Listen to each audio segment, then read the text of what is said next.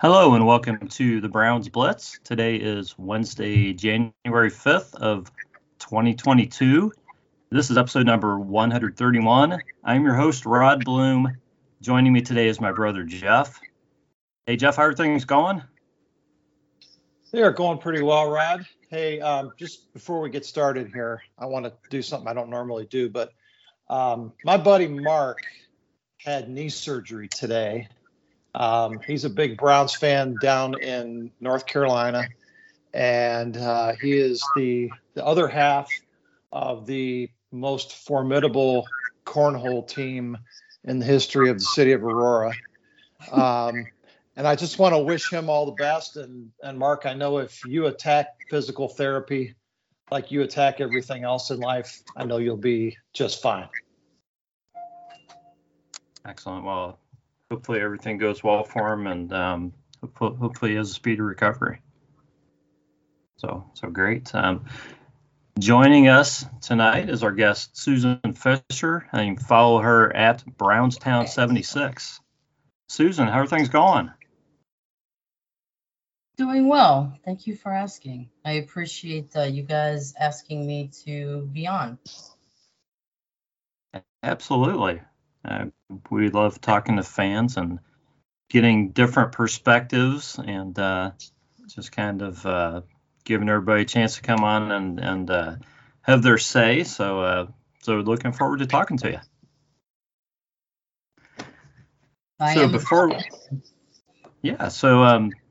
Before we kind of dive into things here, we're gonna take a look at our Blitz beverages, see what everybody's drinking tonight. And Susan, since you're the guest, we're gonna let you go first. So why don't you tell us about what you have there?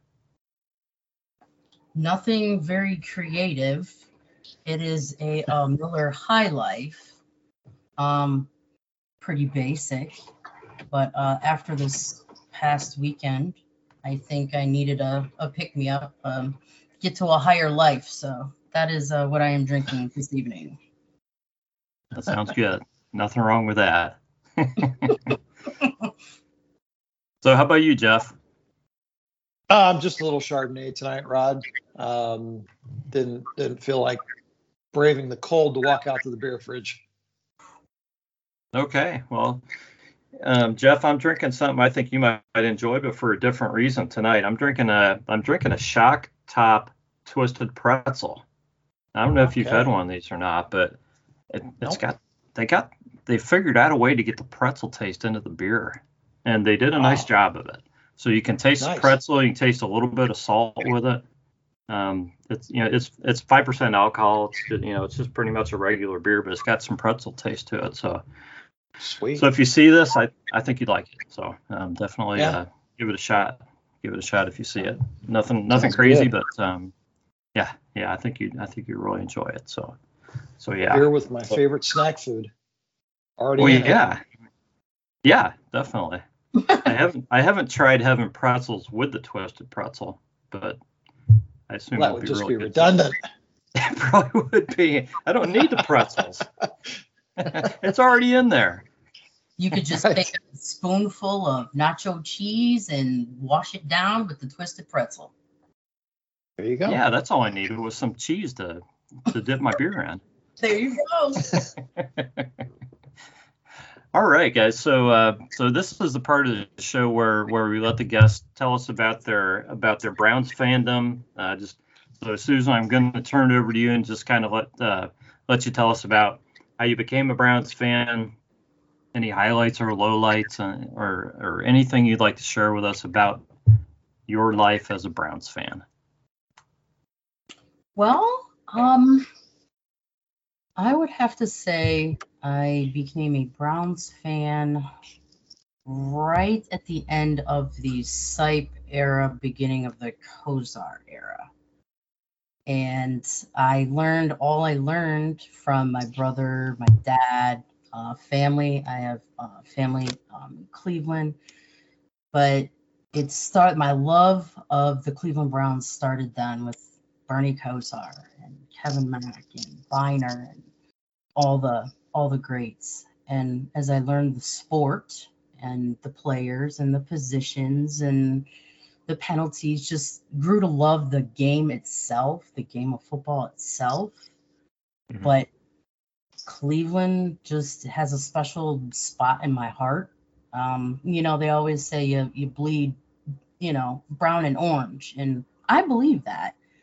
And it's why, you wish for the best. During the games growing up, my mom would be making, the big Sunday meal and fogging up the windows, and we would watch the game, and my brother and I would always go out at halftime and we would throw the football around, and Mhm.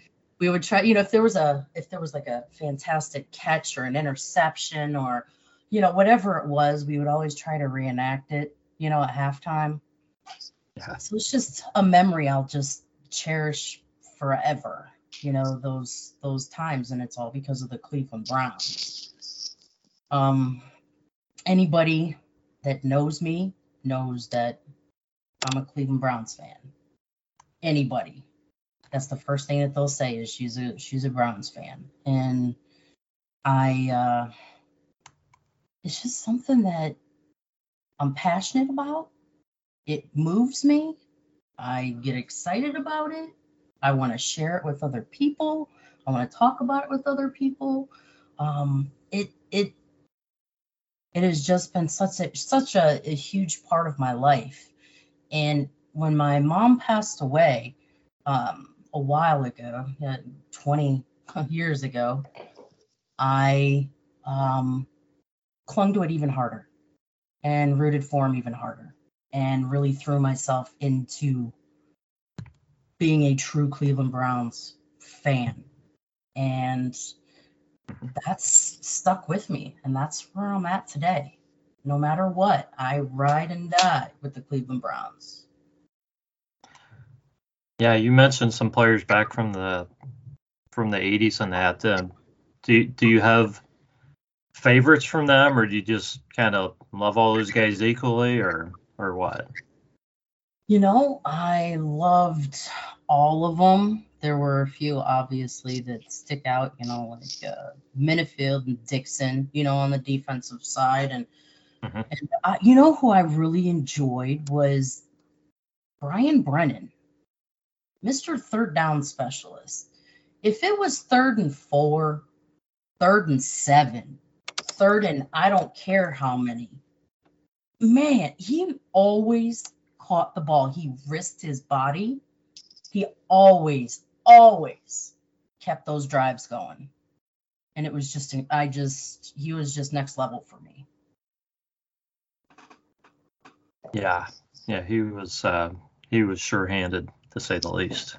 Yeah, and like you said, if he needed 3 yards, his route was going to be 4 3 probably. Yeah, So yeah, exactly. 3 or 4. Yeah, it wasn't going to be 2.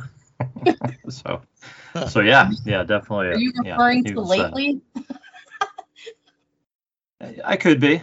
Yeah, we've seen a little bit of that here and there. Yeah, absolutely. I digress slightly. Okay, let's digress. Yeah, but yeah, that's great. Thanks for sharing that with us. We're gonna have to talk about this game. I guess it was Monday night. Trying to forget about it, guys, honestly. But Browns go into Pittsburgh, Ben's last game. We're all hoping that the Browns are just gonna, beat the tar out of the Steelers and, make Ben cry again. And that's not what happened. Not even close. Browns lose 26-14. And I got to tell you guys, I did not see the last touchdown scored. I got to the remote before the guy got to the end zone. So I'm like, I'm not seeing this touchdown scored. As soon as he broke free, I'm like, I'm done. So that's how much of the game I saw. 26-14. I had enough at that point. The sacks, a sack every time on 3rd down. 9 sacks, 4 or 5 batted balls, drops, bad passes. Baker's. What? I'm sorry? Dropped passes. drop passes. Yeah, Baker comes out of this game 16 of 38, which doesn't even seem possible. For 185, which you can live with 185, 2 touchdowns, but 2 picks, but 22 incompletions in this game. It's incredible. And Nick Chubb, and we'll talk more about Nick Chubb, but he carried the ball 12 times. Dearness Johnson carried 5. So the Browns essentially run the ball 17 times. I know Jarvis ran it once, but the running backs get 17 carries, and Baker throws the ball 38 times, and that's the game. So, all right, I'm not going to talk anymore about this game. I'm going to give it to you guys. Susan, I'm going to let you go first. Say whatever you want to say. Just let it all out. Let it all out.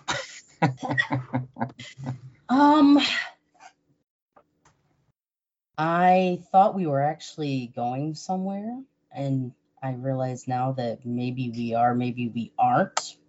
It's kind of a scary territory again for us as Browns fans, I think. We could either... There's 2 routes. We both know what the routes are. We all know, I should say, what the routes are. And frankly, I'm a little confused. You don't really know what's going on within the organization. There was a lot of, Myles Garrett should not have to call a players only meeting. That should not happen. He should not have to say, hey, we didn't do any adjustments throughout the game, which we all know is true. The players should not be calling out the coaches. The coaches should be helping the players to their best potential, which is what they want. I mean, am I wrong?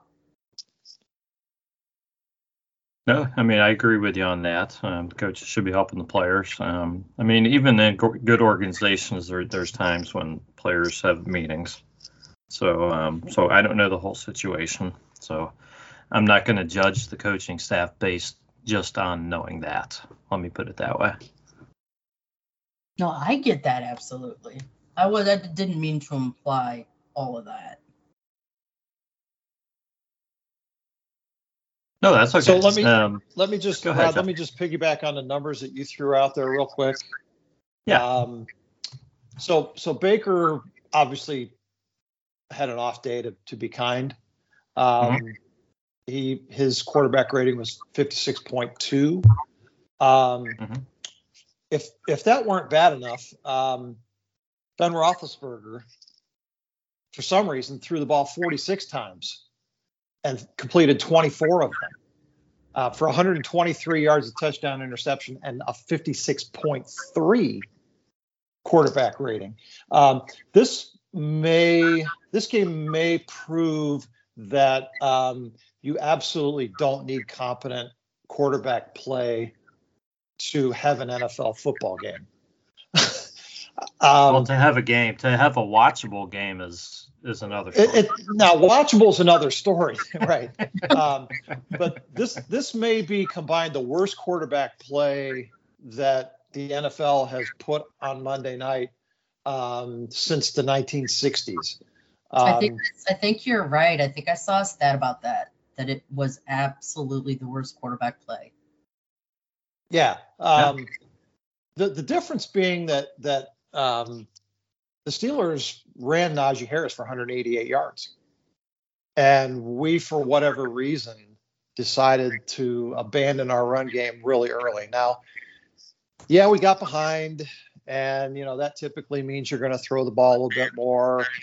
Pittsburgh was doing some things to stop our run. But with all that said, we just quit on the run game really early and got out of what I think was our best chance to beat the Steelers. The Steelers came in with the worst ranked run defense in the league, and we came in with one of the best run games in the league. And, why you need to overthink that versus just pounding the rock.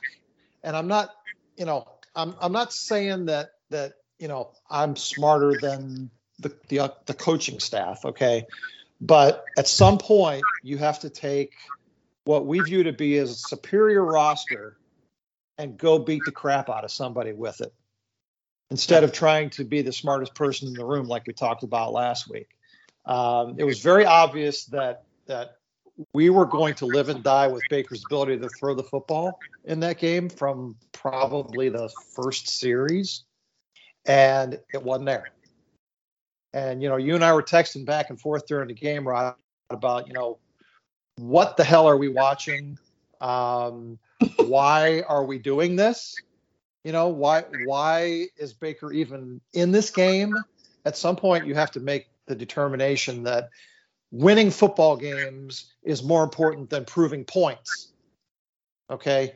And whatever point they were trying to prove in that game really fell hard on the fan base. And now this organization is going to have to deal with the fallout of that. And that's to Susan's point. That's not a fun place for us to be right now. No, I mean, we're not too far removed from feeling like we had a coach who would be here for years, feeling like we had a quarterback who is on the edge of being our franchise quarterback, and really feeling like this franchise was set at the key spots where it needed to be set. And now people are really questioning all of that. Right. There's so many more details though that go into that. It's not so black and white, No, it's not. You have injuries, you have we had a lot of injuries. We were out a lot of players. We had a lot of people step up. But my thing is, I just wish we would have put maybe Janovich or slid Hooper to help Hudson out on the right side. Hudson did a phenomenal job at right tackle, don't get me wrong, but when you're going up against TJ Watt, you gotta chip him. You have to. That actually would have scared me if I had been Baker, and I'm sure he was not, but I can't imagine TJ Watt coming screaming at me, knowing he's going to get to me. I don't know. I don't understand leaving Harris, leaving him on an island again. Yeah. Leaving him on an island against Watt made no sense to me at all. James Hudson. Or Hudson. Yeah. But the bottom line still is that we can throw shade on pretty much everybody on the offensive side of the ball. Watching the film and watching how these guys played, I think I made the comment to you early on, Rod, that these guys looked like they were already on the plane to Cancun for the winter. Our all-pro tackle or guards played like shit in that game. Our center got called for holding on a running play that was ridiculous. Guys dropping the ball.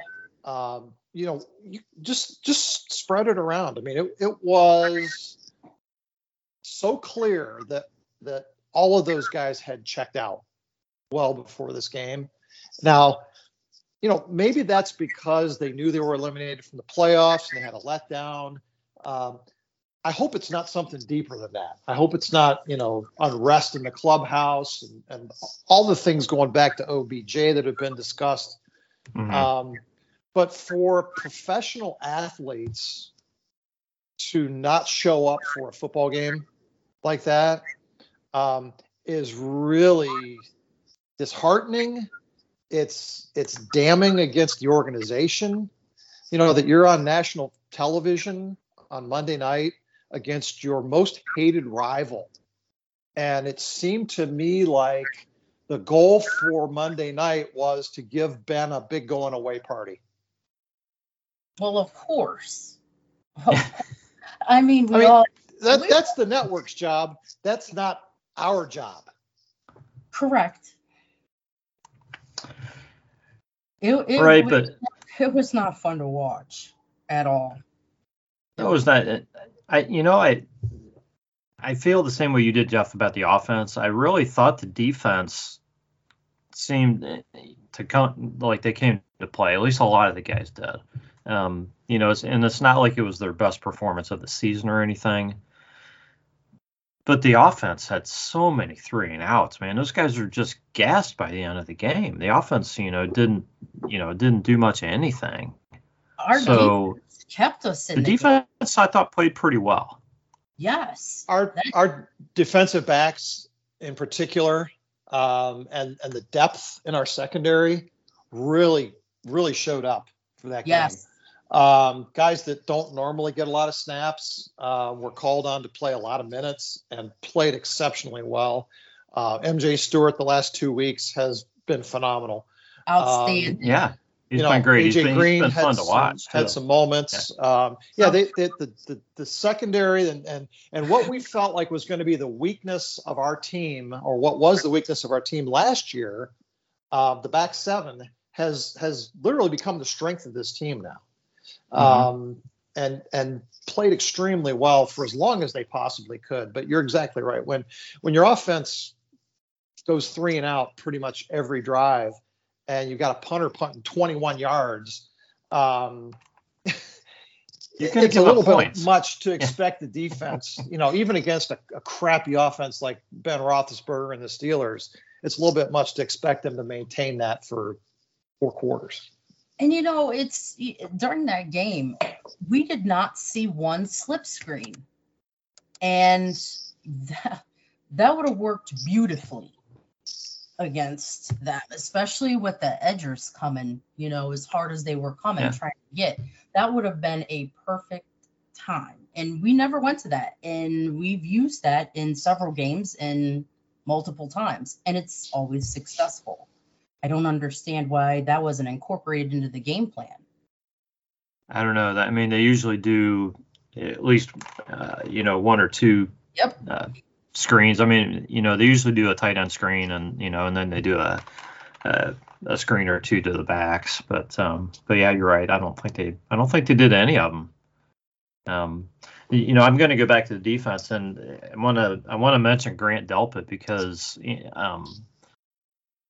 I don't, he looked pretty raw at the beginning of the season, and I don't think he's probably not playing like an all-pro or anything, but I really think he's come along. He looks like he's playing a lot better. He's really starting to look like a piece that the Browns can, that they can build around in the future. I think he has really great instinct, actually. He just kind of seems to know where to be, and which is nice to see because he is so young. I agree. He's been great this year for us. Yeah, and it's too early to talk about who's going to be around next year. We're going to talk about that all off season, so I don't really want to talk about that. But Jadeveon Clowney had 2 sacks in this game, so that takes him to 7 sacks on the season, which isn't bad as the number 2 guy. No. Oh, and he had the shoe toss. What in the world was that? And 15 yards on the shoe toss. 15-yard penalty for throwing a shoe. Yeah. Throwing a shoe. I've never seen anything. Well, it goes back to like the Dwayne Rudd thing, but the shoe toss. Yeah, the helmet, yeah. But then now they can do that too. It's like whatever we do first, and then whoever follows us, they just give them a pass, Yeah. Our guys just have to be smarter than that, Rod. No, I agree. I understand it. It's the heat of battle, and guys sometimes get a little bit too into things, but you just got to be smarter than that. You got to live to fight another day, and the shoe came off as part of the tackle, and so Clowney's got kind of holding it in his hand, at the end of the play, and rather than just like dropping it on the ground or throwing it at the guy. He throws it 15 yards the other direction. What do you think's going to happen when you do that? You know, Yeah, particularly I think when everybody thought it all was the a officials flag. are And standing everybody, right around you, and you're at the sideline, and everybody's looking right at you, and you're on national television. This is your opportunity to look like a professional, and you look like a fool. Woo! Shots fired. yeah, so that was an obvious penalty. I saw other people complaining about this, so I'm going to bring it up. That TJ Watt getting in Baker's face, after probably one of the sacks, should have been a taunting call. I don't understand how that didn't get called, and not that it made any difference in the game. But Right. officials should be watching that kind of stuff too. There was We knew going into the game, Rod, that the Browns are one of the most penalized teams in the league, and the Steelers are one of the least penalized teams in the league.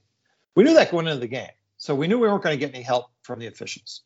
Okay, so why compound that problem by doing stupid things? No, I agree. But there was I can think of one time when they probably should have called a roughing the passer. I forget who it was, landed right on Baker and drilled his body weight all on it. No flags, nothing. Yeah. The refs it was the Pittsburgh show. And yeah, I think they were just going to let it go. I think the officials knew what the occasion was, so I mean they let them play. Like the week previous, when everybody knew that Rodgers was going to take over the touchdown record up there at Lambeau Field, so don't call the pass interference with 50 seconds left. Is that what you're talking about? Wrapping it up as a gift and just gifting it to them and saying, here you go, Merry Christmas, and then we cry. We get pissed. It's ridiculous. Well, I mean, the Green Bay game was tough. I agree with you. The pass interference calls, I think they should have been made. It doesn't mean that the Browns would have been able to kick a field goal or go down there and score or anything. But I mean, the Browns, if they would have played better in that game, they would have had a chance to win too. If they wouldn't have turned the ball over 4 times. So, I see it from both angles. You know what? We had turned the ball over 3 times before half, and it was 15-12. So there was only 1 turnover in the second half, which means that wasn't all that bad, and we were only down by 3. So the Browns played an excellent game that week, other than the turnovers. It was one of their best games. Period. But I felt like the turnovers would have, were just possessions anyways, because it was early in the game. And the one, I feel like Baker kind of saw a hold on DPJ down the side as he was doing the cut in, and it was intercepted, and it was like a punt. But when he released that ball, if he hadn't have been held, guaranteed DPJ comes down with that ball. Different ball game. I agree with you, and there have been other times this year, but I've complained about officiating a lot on this podcast this year, and I think the Browns have gotten the short end quite a bit this season, but that they've had a few calls go their way here and there.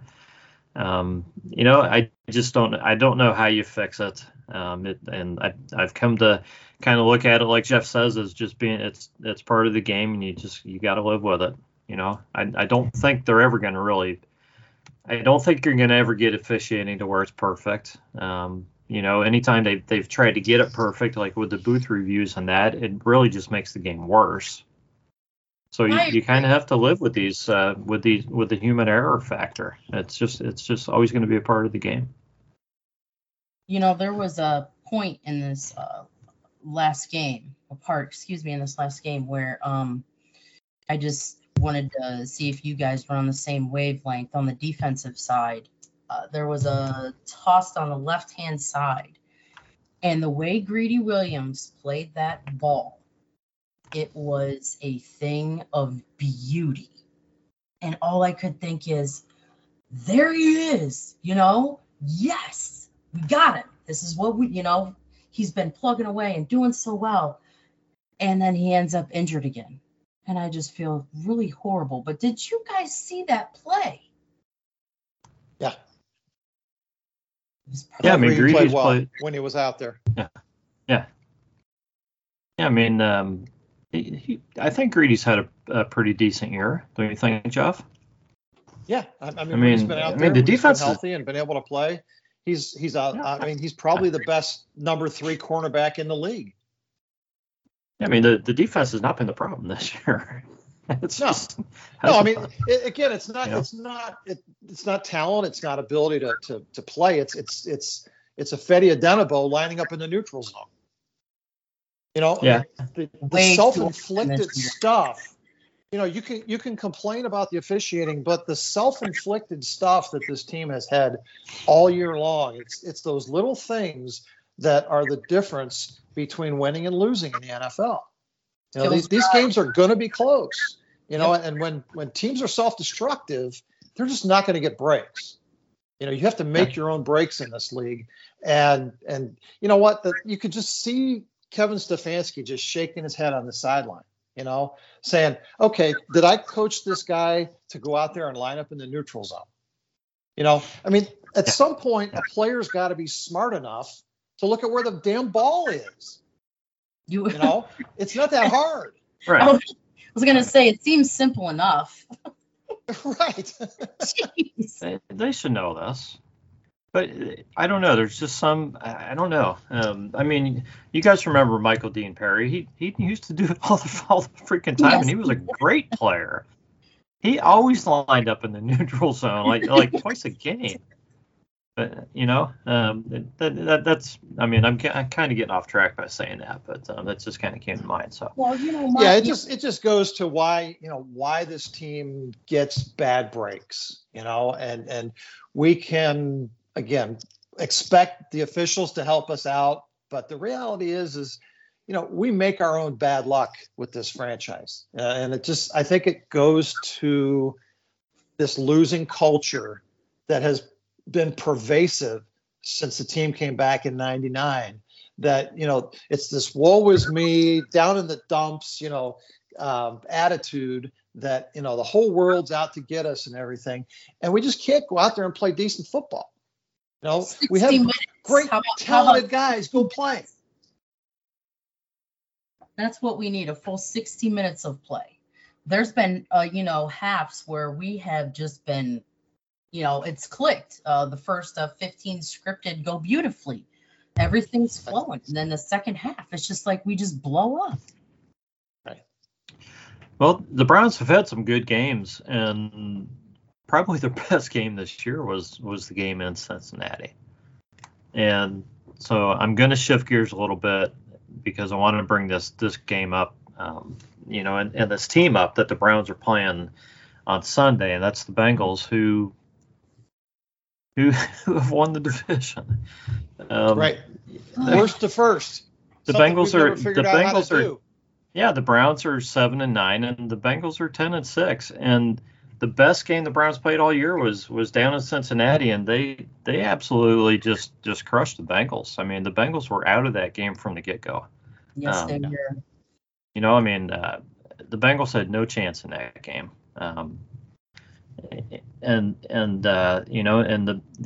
Bengals have really stuck it to some really good teams. A lot of other games put up huge offensive numbers. One of the reasons I think, that we fared so well is because of, I think, Rod, it was you talking about our secondary and how much more improved it is. And we were really able to kind of take away Jamar Chase. Oh yeah, well, Denzel Ward had an incredible game. That's where he had the pick six against Cincy, and he shut down Jamar Chase. He just plain shut him down. I think Chase had he had a few catches for a few yards, I think, but it was nothing. It was a couple catches for 20-some yards or something like that. Nothing in that major. Game. Yeah, not like the 250 yards he put up, this past week. Exactly.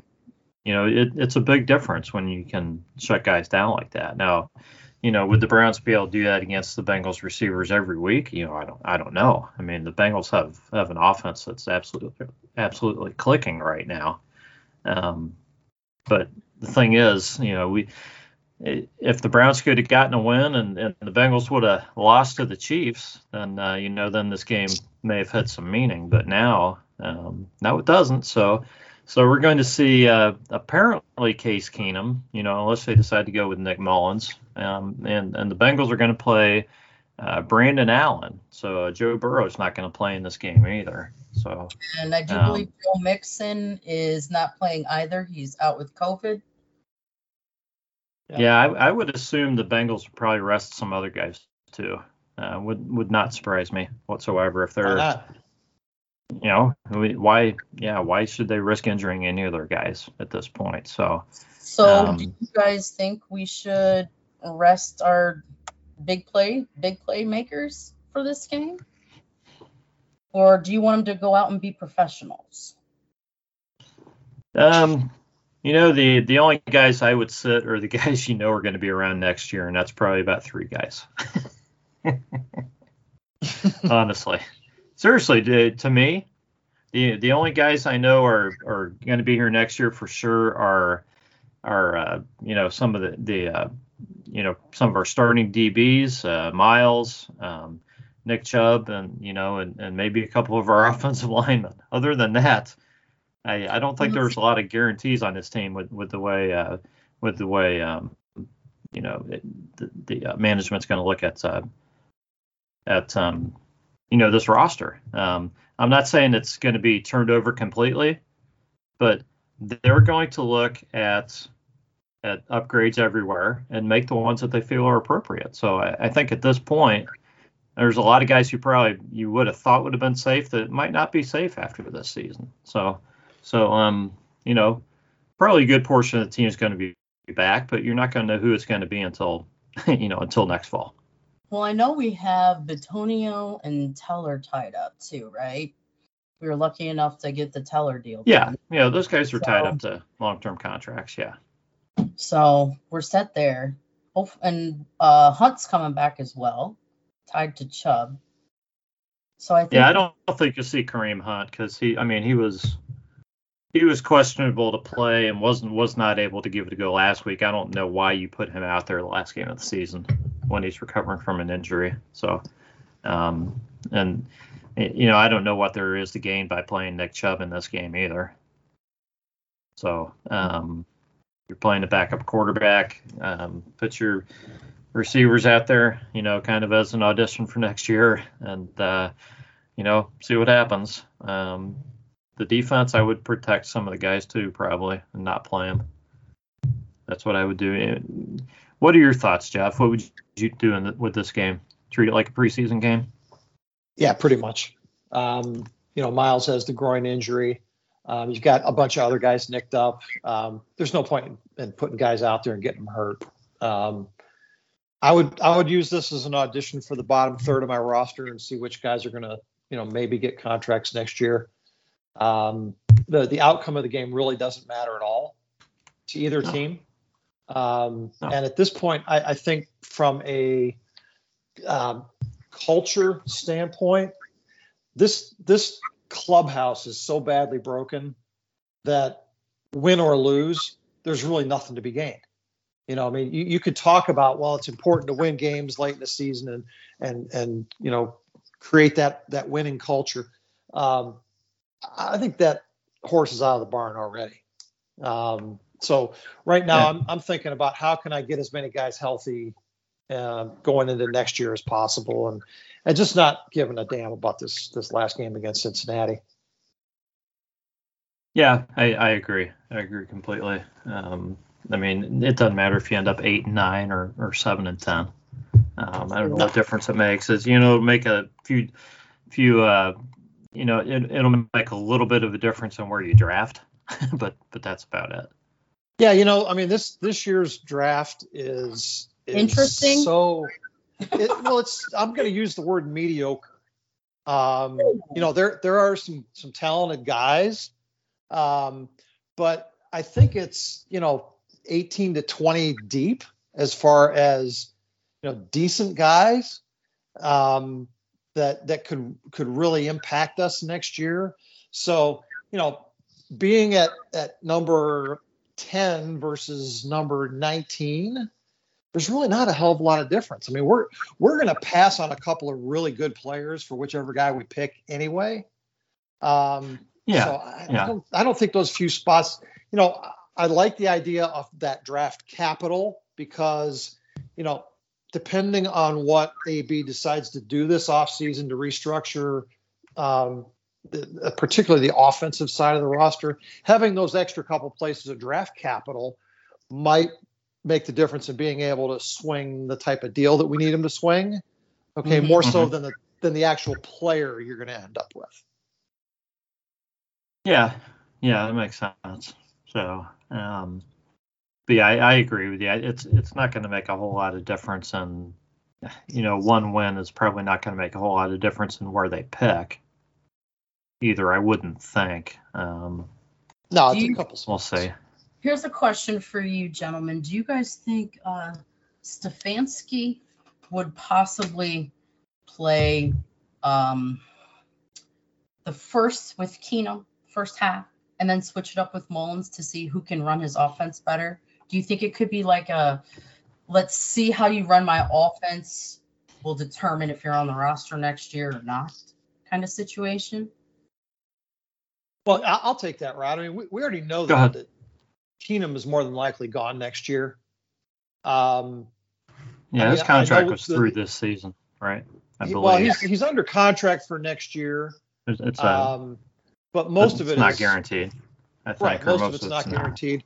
So, I mean, I would be really surprised if Andrew Berry doesn't look to upgrade the quarterback position, at least from a backup standpoint, at least. So, Nick Mullins may be your third quarterback next year if they really, like them as much as they seem to. So, what is there to be gained by looking at both of those guys? I don't think there's much to be gained at all. Case Keenum's probably done here after this game, so I think you just ride him out.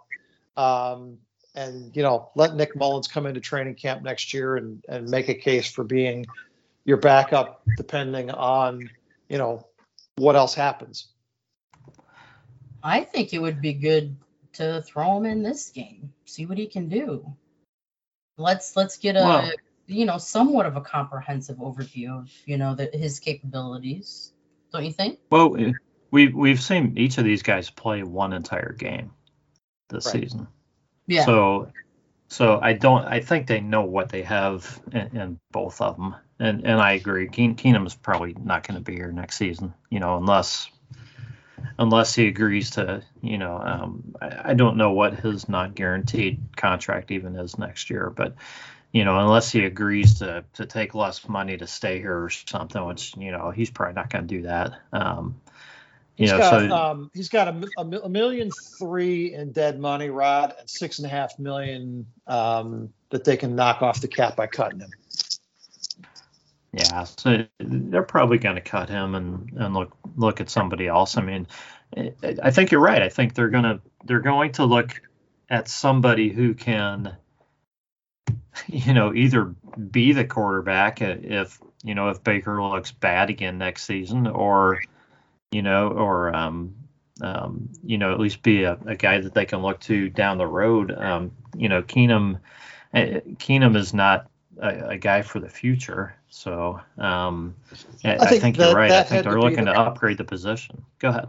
That had to be the plan, even if Baker had an all-pro season this year. The plan had to be to bring in a developmental backup. Because let's face it, Case Keenum only has so much shelf life, right? So they he's not going to be on the team forever. Right, they needed to bring somebody in as a developmental number 2 for either next year or the year beyond.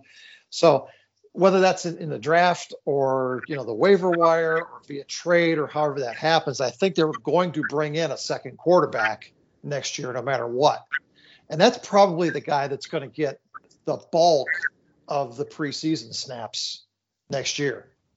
Whether Baker is on this team or not, that's going to be the guy that they're going to really take a hard look at in, preseason next year. I agree. It's going to be interesting because, I mean, Nick Mullins is not a guy who they're going to look at as a potential starter, but he has experience. He's a guy I'm sure they like as a backup, whether it's 2 or 3 on the team. So it'll be interesting to see if Nick Mullins, how much of a chance he has to have a spot, or if they feel like they need to drop him in order to bring in more guys to try to find somebody to compete, to be the number 2 or potentially the number 1 guy.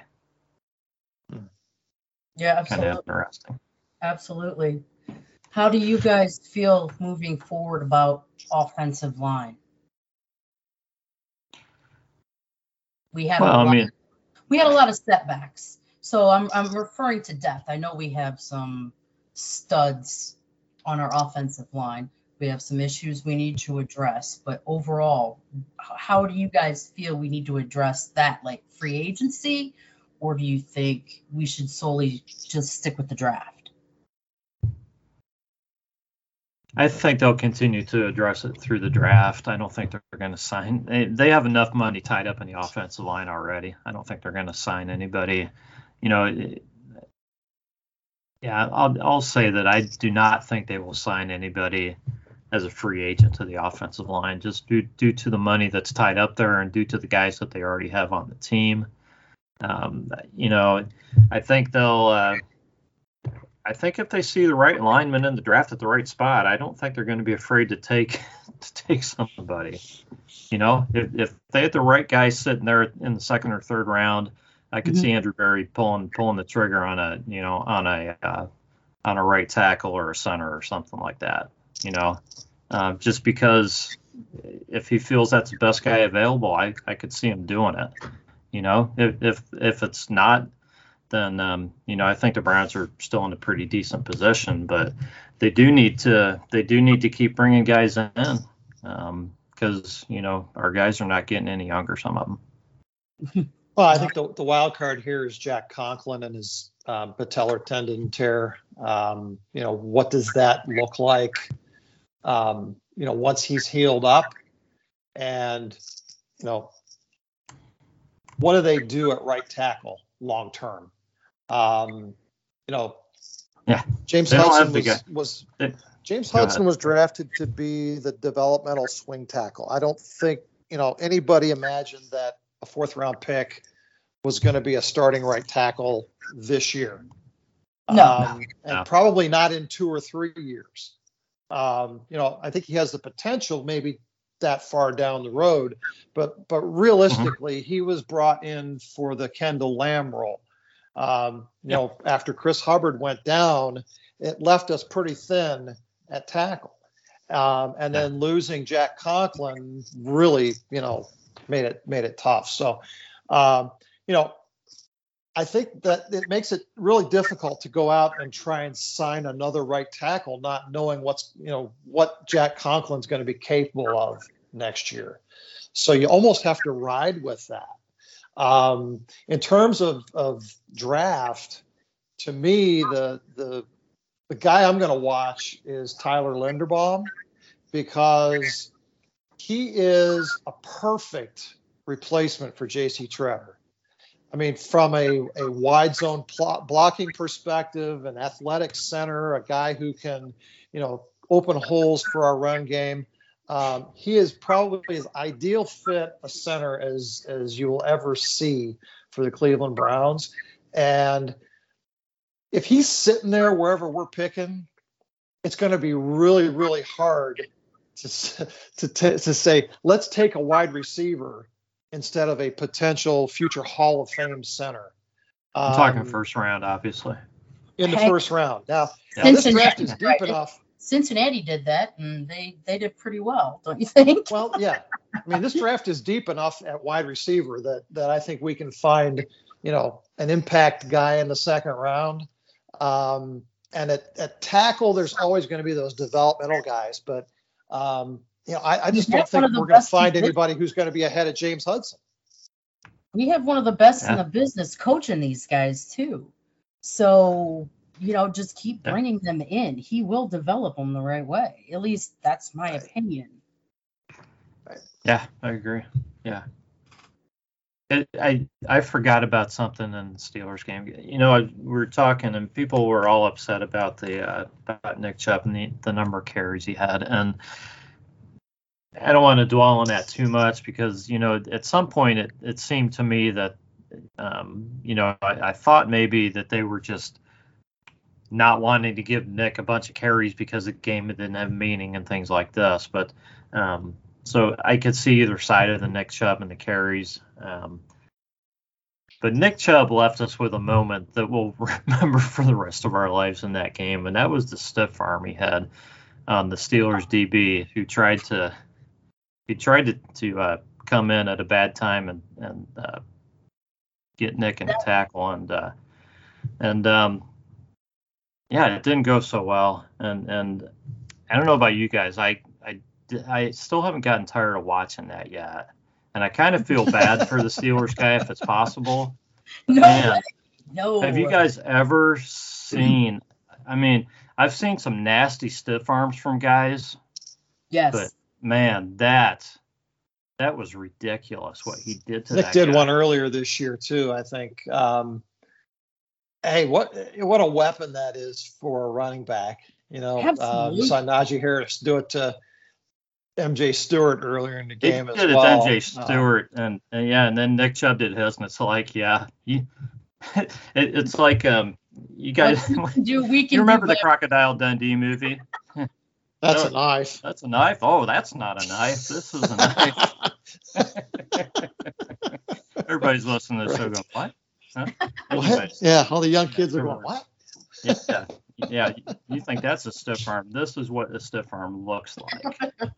Right.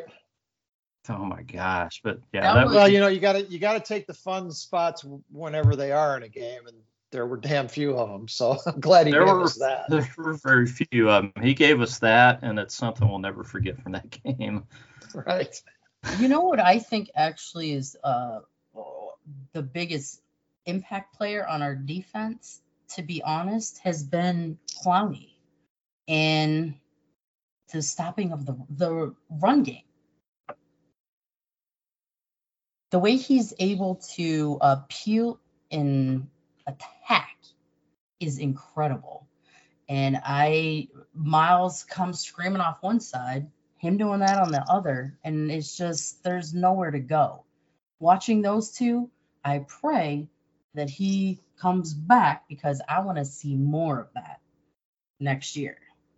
You know what's funny, Rod, is when the Browns signed Tack McKinley, we were talking about what they were going to do on the defensive line and how they were going to fill the D tackle positions and everything as we were looking at the roster, and Jadeveon Clowney really wasn't even on our radar at that point.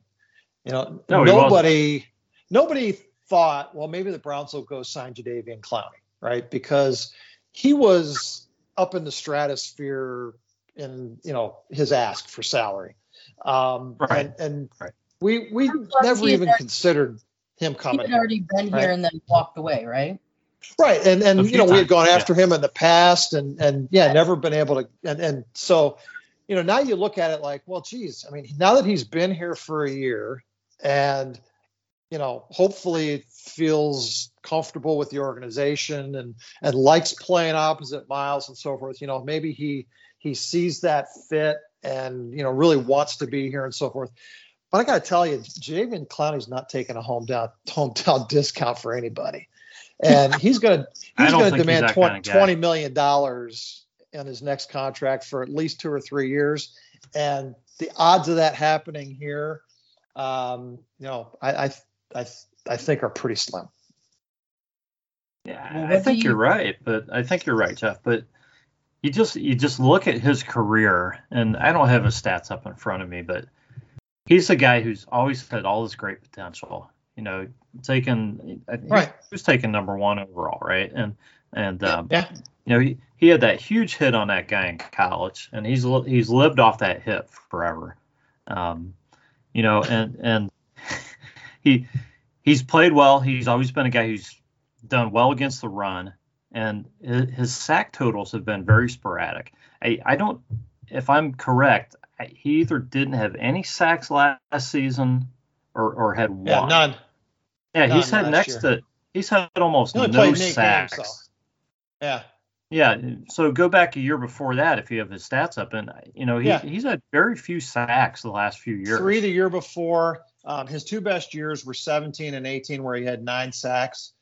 So yeah, he's pretty close to a career year this year. Playing with Miles. He's also Right. struggled to stay healthy though too. That also. Well, that's it. Yeah, those 2 years, 2017, 2018, he played in 85% of the snaps. This year, he's played in 60% of the snaps, and that's about the second best year of his career. So, from a availability standpoint, he's been good enough to make us want more, but you have to wonder how sustainable that is. Right.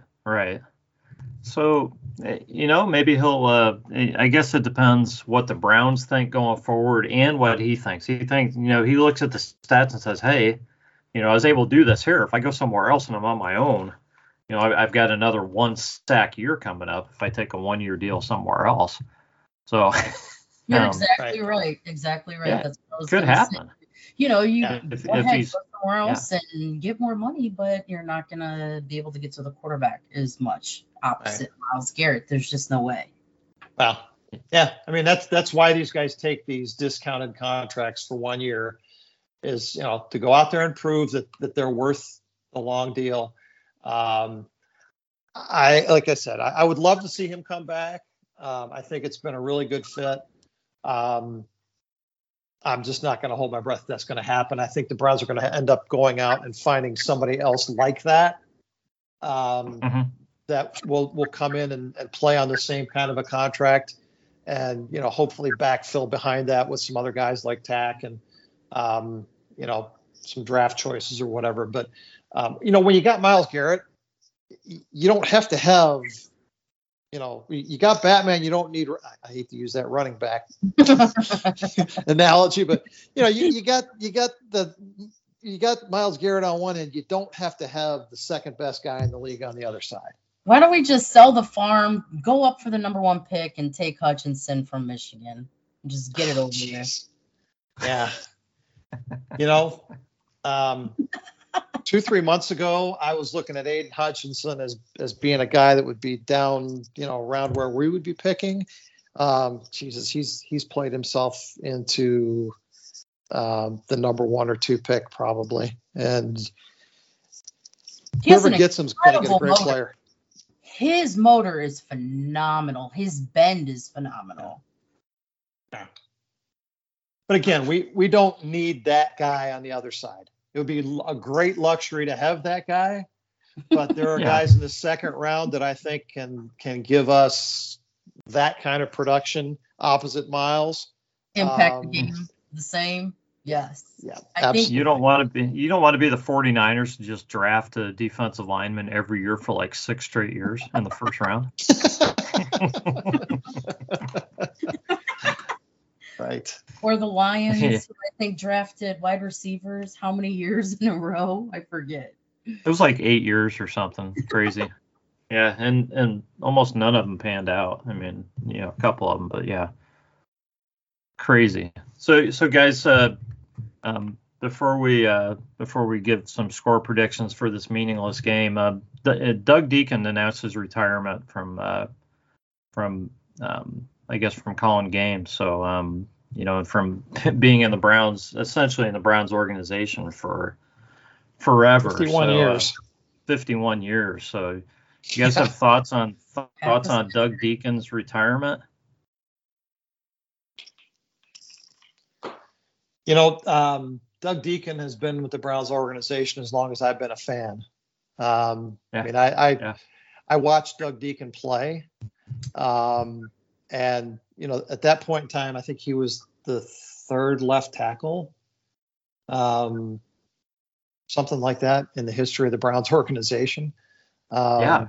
That's right. I mean, so What a great guy, from a longevity and just a fan standpoint. I mean, he was a huge fan of the team, and it's just another one of those guys that you're going to miss hearing on the radio. But I wish him well in retirement, and I'm sure this season must have been really hard on him. He may have been planning to do a couple more years. Yeah.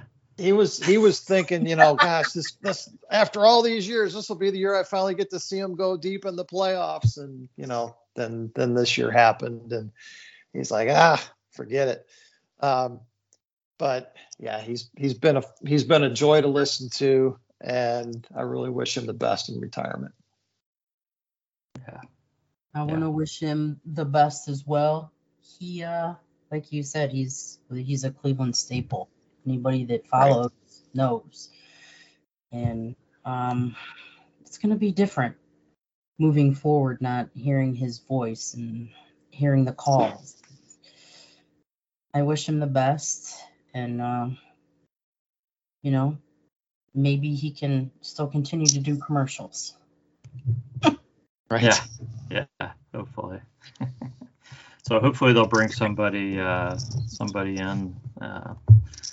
Got to be somebody hometown to take his spot. Hopefully we'll know that before too long. So we will see. So let's throw out some totally meaningless score predictions for this totally meaningless game on Sunday. I'm going to go last this time, just because I'm more comfortable in that position. Because I don't have a score yet. I think so. So Susan, what do you think is going to happen in this game? Give me a score on who you think is going to win. I guess the Browns are favored by 5 in this game. Is that right? Jeez. Yeah. So. Like that means anything, but. Well, a lot of people say it's the last game. It doesn't mean anything, but for me as a fan, it does. And I want us to go out there and put forth all the effort and leave it on the field. And I want to come away with the W. And I think we can do that. I honestly do. I don't think it's going to be a pretty game, but I think we are going to come out with a W. They have, unfortunately, the reason I say that is because the other team is without, their sitting players, COVID, so on and so forth. But it means something for us fans. And damn it, I want the last game to be a W. Yeah. I'm going to go Cleveland 20-17. 2017 Browns. Okay. What do you have, Jeff? Yeah, I'm just going to basically flip that and say 21-17 Cincinnati. I still think they have more to play for than we do. So our guys are going to probably take the week off again, and we'll put some points up, but it'll be too little, too late, just like against Pittsburgh. I just don't know why, but I'm gonna pick the Browns. I think the defense will show strong in this game, and I don't know. I think whoever plays quarterback will have a nice game, and I think we'll end up doing okay. And I've got 19-12 Browns. 19-12. Well, yeah. We are the best damn fans in the land. That's right. So let's get some closing thoughts, and then we're gonna shove on out of here. So Susan, we'll let you go first with any closing thoughts or anything you'd like to leave everybody with. Well, it's unfortunate that we're not going to make the playoffs, but I don't think that all hope was lost on this year. I honestly don't. I know we can continue to move forward and in the right direction. I think more accountability would be good, seems like, in the future, all across the board. I'm looking forward to the draft, see who we pick up. I hope we retain quite a few players. We know big name players that are signed, but some of these other players have really stepped up when we've really needed them to. And I hope they come back with us. As far as I know, everybody wants to know about the quarterback position. I'm down with whoever they decide to go with, as long as they feel it's right for our franchise. I won't lie. I will back Baker. I'm a Baker fan. I ride and die with 6. I love his passion. I think he was thrown under the bus a little bit. But at the same time, I also feel like he maybe let his competitiveness get the best of him to put him on the field. That's a little iffy, and that's strictly my opinion. But I hope he is back, and I hope we can build and get better. We have Chubb and Miles, and to waste the talent that those two guys have in their prime makes me very upset and stressed and sometimes cry. So I just hope, next year we can all stay healthy and make it back to the playoffs, guys. Sounds good. That you can follow Susan at Brownstown76. Jeff, you have closing thoughts for us? Yeah, on Baker, I just want to say I wish him the best with his surgery, and I hope it goes well and it's successful, and he can come back fully healthy next year, whatever that looks like for him and the Browns. We're going to have a lot of time to talk about positions and rosters going into 2022. But I will say this team needs to get better, and whatever has to happen from a roster standpoint, I'm going to trust Andrew Berry to make the right decision. I trust him to upgrade every other position on the roster. So I will also trust him to upgrade the quarterback position. And if that means that he brings in somebody that I have to hold my nose and root for, I'm going to do that, because ultimately we want to get to the promised land with this team. With all that said, I'm going to also be holding my breath after this Cincinnati game, because I know what this organization's history is. And all I can say is, Jimmy, for God's sake, don't do it.